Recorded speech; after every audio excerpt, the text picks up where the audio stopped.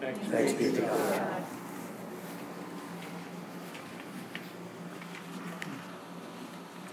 A reading from the prophet Ezekiel, the 16th chapter. Woe, woe to you, declares the sovereign Lord. In addition to all your other wickedness, you built a mound for yourself and made a lofty shrine in every public square. Now this was the sin of your sister Sodom. She and her daughters were arrogant, overfed, and unconcerned. They did not help the poor and needy. Holy wisdom, holy word. Thanks be to God. Hallelujah, Lord, to whom shall we go? You have the words of eternal life. Hallelujah. The good news according to Luke, the 11th chapter. Glory to you, O Lord. In teaching his disciples this prayer, Jesus also reminds them to focus on God's coming reign, God's mercy, and the strengthening of the community. Jesus encourages his disciples to be childlike in their trust and persistence in prayer. Jesus was praying in a certain place, and after he had finished, one of the disciples said to him, "Lord, teach us to pray as John taught his disciples." He said to them, "When you pray, say, 'Father, hallowed be your name. Your kingdom come. Give us each day our daily bread, and forgive us our sins, for we ourselves forgive everyone indebted to us. And do not bring us to the time of trial.'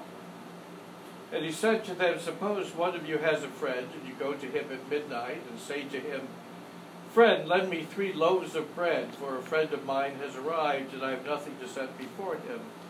And he answers from within, "Do not bother me. The door has already been locked, and my children are with me in bed. I cannot get up and give you anything." I tell you, even though he will not get up and give him anything because he is his friend, at least because of his persistence, he will get up and give him whatever he needs. So I say to you, ask, and it will be given you. Search, and you will find. Knock, and the door will be opened for you. For everyone who asks receives, and everyone who searches finds, and for everyone who knocks, the door will be opened. Is there anyone among you who, if your child asks for a fish, will give him a snake instead of a fish? Or if the child asks for an egg, will give a scorpion? If you then, who are evil, know how to give good gifts to your children, how much more will the Heavenly Father give the Holy Spirit to those who ask him? The Gospel of the Lord. Praise to you, O Christ. I want to thank Philip for reading the Gospel for us. I also want to thank him for the series of cartoons he's been doing on the cover of our bulletins. So for today's Gospel reading, he looked for something that he hadn't seen illustrated on a bulletin cover before, which is someone giving a child a snake to eat. It's right there in the Gospel. So we had part 1 of our 6-week Bible study that we're calling the Bible in 6 Easy Lessons. We are doing this with our neighbors at the synagogue, KTI, along with our neighbors at All Souls Presbyterian Church. And so I hope we learned some things. One thing we learned is that a lot of people would come out if you offered something like that. We had people from the synagogue. We had people who were Christians from Christian congregations. We had some Muslims who came as well to be a part of the discussion. So I was quite gratified at the showing that we had. So we had Claudia, we had Lori, we had Rob and Missy, we had Anita. Who else was there? Lorna. I think that was it. No, I was there. And Philip. And Martha. And Martha, yes. Yes, I knew there was somebody else. So that was quite a nice showing, I thought. And I thought we had an interesting time. So, for those of you who were there, you just reminded us all that you were there. Was there any lesson that you came away with?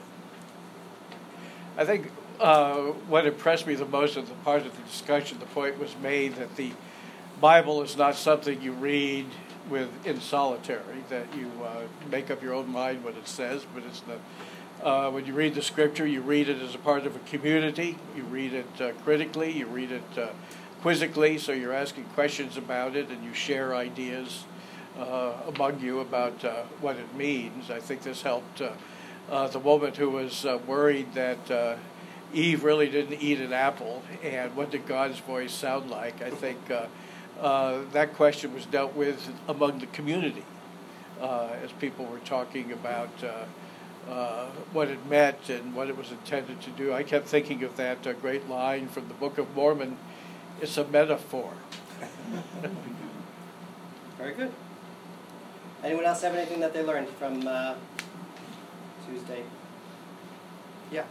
I was very lucky. I sat next to a Jewish woman on either side, and I made friends with both of them, so I heard their commentary while you guys were speaking.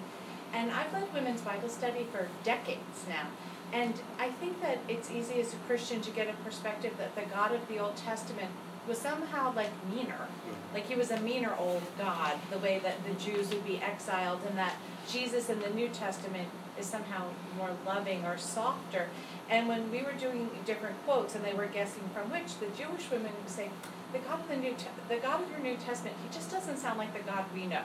The God we know is loving and provides for us and cares about us and is ever faithful. But your Gospels have crucifixion and violence and all of this stuff. And I thought, oh my goodness, that was such a shift in perspective for me to realize that to them, the Old Testament God is every bit as loving and tender and caring as Jesus and God, like in the New Testament, is to us. And I love that I have that shift in my mind. Okay. Good. Very good. That's a great takeaway. So we began the time together with a quiz, which I don't know if you remember. We did the quiz, I don't know if it was last summer or the summer before that. I handed out a bunch of Bible verses and asked you if you could figure out if it was the Old Testament, the New Testament, or the Quran. Does anyone remember that? Oh, yeah. Some people remember that. And so that's the quiz that I did, and that's the first time I did it with a group that wasn't entirely Christian. You kept score on the board. And we kept score on what each of the ones that we taught, and they had the same reaction which we had, which is that all the good verses were theirs and all the bad verses were ours. Or somebody else. Any other insights from Tuesday? Those are good insights. So those of you who are coming Tuesday, we're going to be talking about Samuel, and these are the verses from Samuel, if you want to read ahead. I'll be talking about 2 Samuel 12. The minister from All Souls will be talking about 1 Samuel 3, which is the call of Samuel. And the rabbi will be talking about 1 Samuel 1, which was, I'm searching my brain, I can't remember what that was. But so each of us is going to present a different curriculum for that. A name I want to mention to you is Christer Stendhal. Christer Stendhal was a Swedish theologian. He was a Lutheran pastor. He became the Lutheran Bishop of Stockholm, Sweden. And he did a lot of work around interfaith cooperation and understanding. And he came up with 3 rules to guide people who want to figure out how to work about doing interfaith understanding. The first one he came up with was that if you want to learn about another religion, go to that community. Don't go to some Christians to learn about Islam, or go to your pastor to learn about Judaism. You should encounter people from that tradition. So a lot of Christian congregations, they've done things like model Passover Seders or something. And when I've done that, I've tried to do it where we go to a synagogue and they lead the model Seder instead of us doing it. So go to that community. So the first one I would phrase that is reach out. Reach out of your own group. You're learning about other groups. You want to study other groups. Try to partner with them in doing that.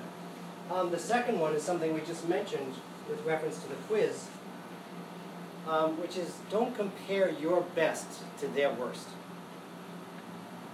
Because I think we learned that we all kind of do that as we were talking, that if someone is talking about Islam, they'll say, oh, you know what it says in the Quran. There's something really bad in the Quran. If someone's talking about Islam, they'll say, oh, there was a war that went on for decades, that they initiated. So that's their worst. We could look at our worst too, and we could say, who's worse? We had our crusades. We have some Bible verses that we don't like to look at so often. So don't compare your best to their worst. Look at your best and their best, look at your worst and their worst. Or look at the way they present it and see it in that way. And the third one he calls leave room for holy envy. To be able to look at another tradition and say, wow, look at what they do in their house of worship. Look at what they do as part of their practice. And don't constantly think, oh, they don't do this and they don't do that, or we do this and they don't do it. So he calls it holy envy. I'm going to say see the good.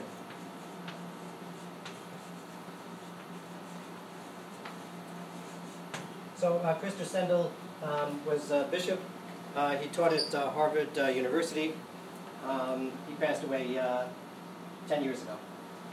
But anytime I think about doing some kind of activity where we want to learn about other traditions, I think about those three rules that he gave for us. So the rabbi on Tuesday actually brought a little prop. He brought a little visual aid to get across one idea. Everybody remember the prop he used? How the Hebrew Bible is divided in three. Yeah. So he came with, like we might have a little pocket New Testament or something. He had a pocket version. It was all kind of in a box, like a little box set. The three portions of the Old Testament. We also kind of divide the Old Testament into three portions. It doesn't line up exactly, but it's very similar. But he talked about their three sections. And their section is the law, the prophets, and the writings. And they have a word that they use. So one thing I think we learned was that Jews don't refer to the Old Testament. They don't say, today we're going to open the Old Testament. It's not old. It's New Testament. It's New Testament or something, right? So they call it Tanakh.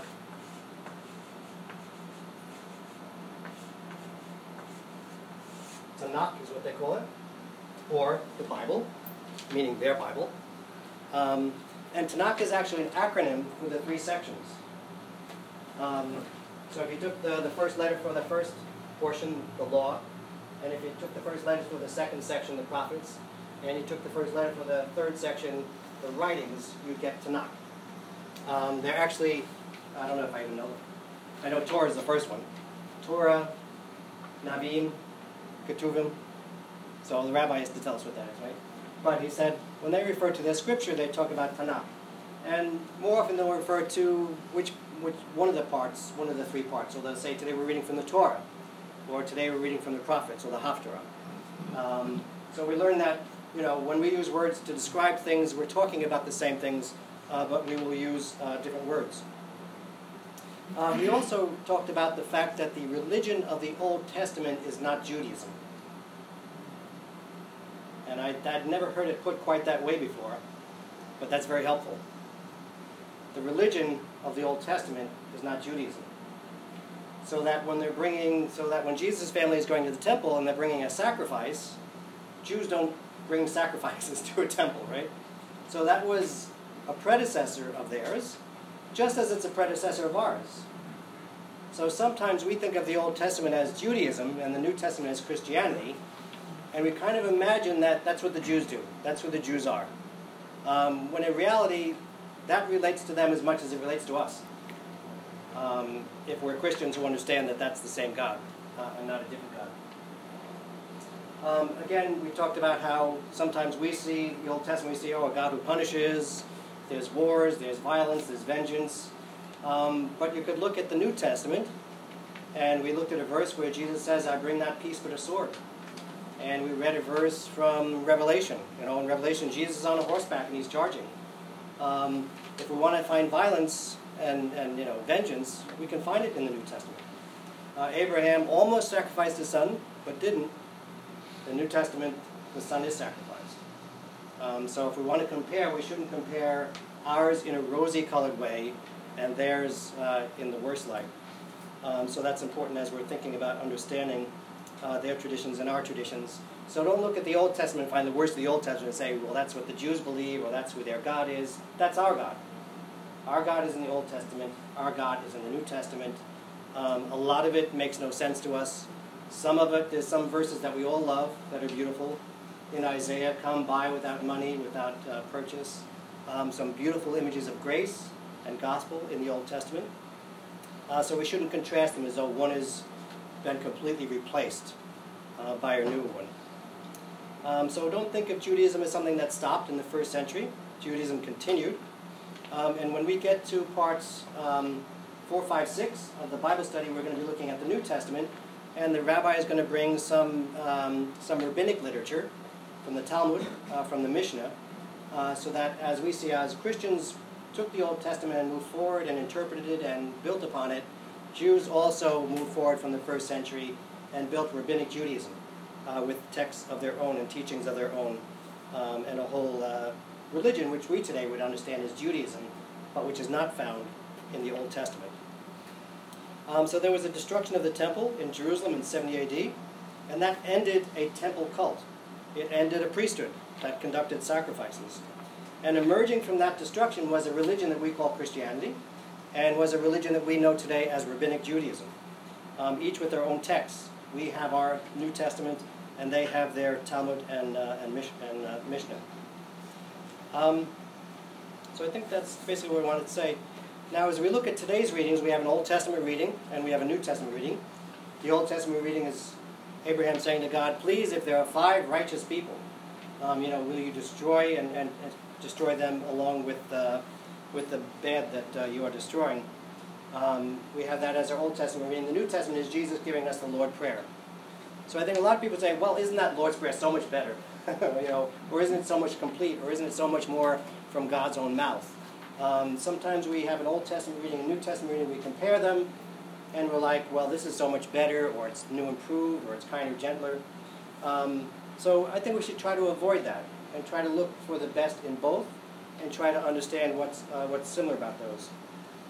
For one thing, as Abraham is bargaining with God, will you destroy Sodom? If I can find some righteous people, will you spare the city? He's bargaining with God, right? And we might think, well, we don't bargain with God, but we all bargain with God if we're in a tight enough spot. We'll bargain with God. Abraham is bargaining for other people. He's not even bargaining for himself, but he feels that destruction for those people so personally that he's going to pray on their behalf. I wouldn't say it's exactly the same, but similar is Jesus in the Garden of Gethsemane saying, I know that my crucifixion is coming. I know that Judas has betrayed me. I know that we're here in the garden and they're coming any minute with their torches and their clubs. Can this pass for me? Is there any way that we could not do this? It's not bargaining quite the way Abraham is doing it, but there's a little bit of, I know what you want, but is there any way that we could avoid some of the bloody parts or the difficult parts? I think also when you compare Abraham's prayer and Jesus' prayer today, they're both focused on others in a sense. Abraham praying for the community, for the righteous and for the wicked in the community, that they all be spared, really, right? So long as there are some righteous among them. In the Lord's Prayer, Jesus is giving us a prayer that is of a community, so it's also praying for others. So the Lord's Prayer is not me and mine, it is us and ours. It's our Father, it is our daily bread that Jesus is praying for. So we're not just praying for ourselves, we're praying also for others. And I think that's an important thing to think about. When it says, give us this day our daily bread, Martin Luther takes that in particular and says that means everybody should be fed. It means nobody should be hungry. Give us this day our daily bread is for everyone to eat. It's not give me this day my ham sandwich. It's give us this day the things that we need to make it through this day and to survive another day. So I think as we look at those, we might think of other ways in which we could see them similar and different at the same time, and not see Abraham's prayer as less than and Jesus' prayer as new and improved. We can understand that Jesus' prayer is more for us, and it's more particular to us, and we carry that as a special thing, without kind of putting down the stuff we find in the Old Testament as being, inferior or primitive or something, as if we're always trying to compare our best to their worst, always trying to build ourselves up at the expense of others. I think we want to try not to do that. And I think what we come out with is an understanding that God's ways do not always make sense to us. Whether it's the Old Testament, whether it's the New Testament, whether it's the news we got from the doctor, the news we got from the Human Resources Office, or what our kids just came home from school with, there are a lot of things that don't make sense to us. And we understand them to be from God, and we understand them to be things that God is working in the world. So we look at the Old Testament, we read stuff, and we say, why would God do that? But that's also there in the New Testament, and that's also there in our lives. So I think that we can always look for that. And when we think about ourselves praying and we look at these texts, we can say, well, we can bargain with God as Abraham. We're allowed to do that. We might feel bad about it. Maybe it's not the best prayer, but bargaining is a way in which people have prayed. It's the way in which we sometimes pray. If you think about the book of Job, Job, directly questions God about why God is doing what God does. Job kind of protests to say, why is this happening to me? And maybe that's a prayer that we can look upon in our prayer life. We might bargain like Abraham. We might question like Job. We might also, like Jesus, pray for the needs of others and pray for forgiveness, that forgiveness be spread around and shared. And also, like Jesus, assent to God's will and say, thy will be done, as a way in which we should be praying and speaking to God. And also in the Old Testament, in Genesis, there is this image of Jacob wrestling. Jacob wrestles with the angel and asks for a blessing. And maybe sometimes that's what prayer is like for us. Maybe sometimes that's what reading the Bible is like for us. Maybe sometimes life for us is wrestling with difficult questions and asking that God give us a blessing in the midst of that questioning and in the midst of those trials and in the midst of reaching out to others with our questions and seeking answers together.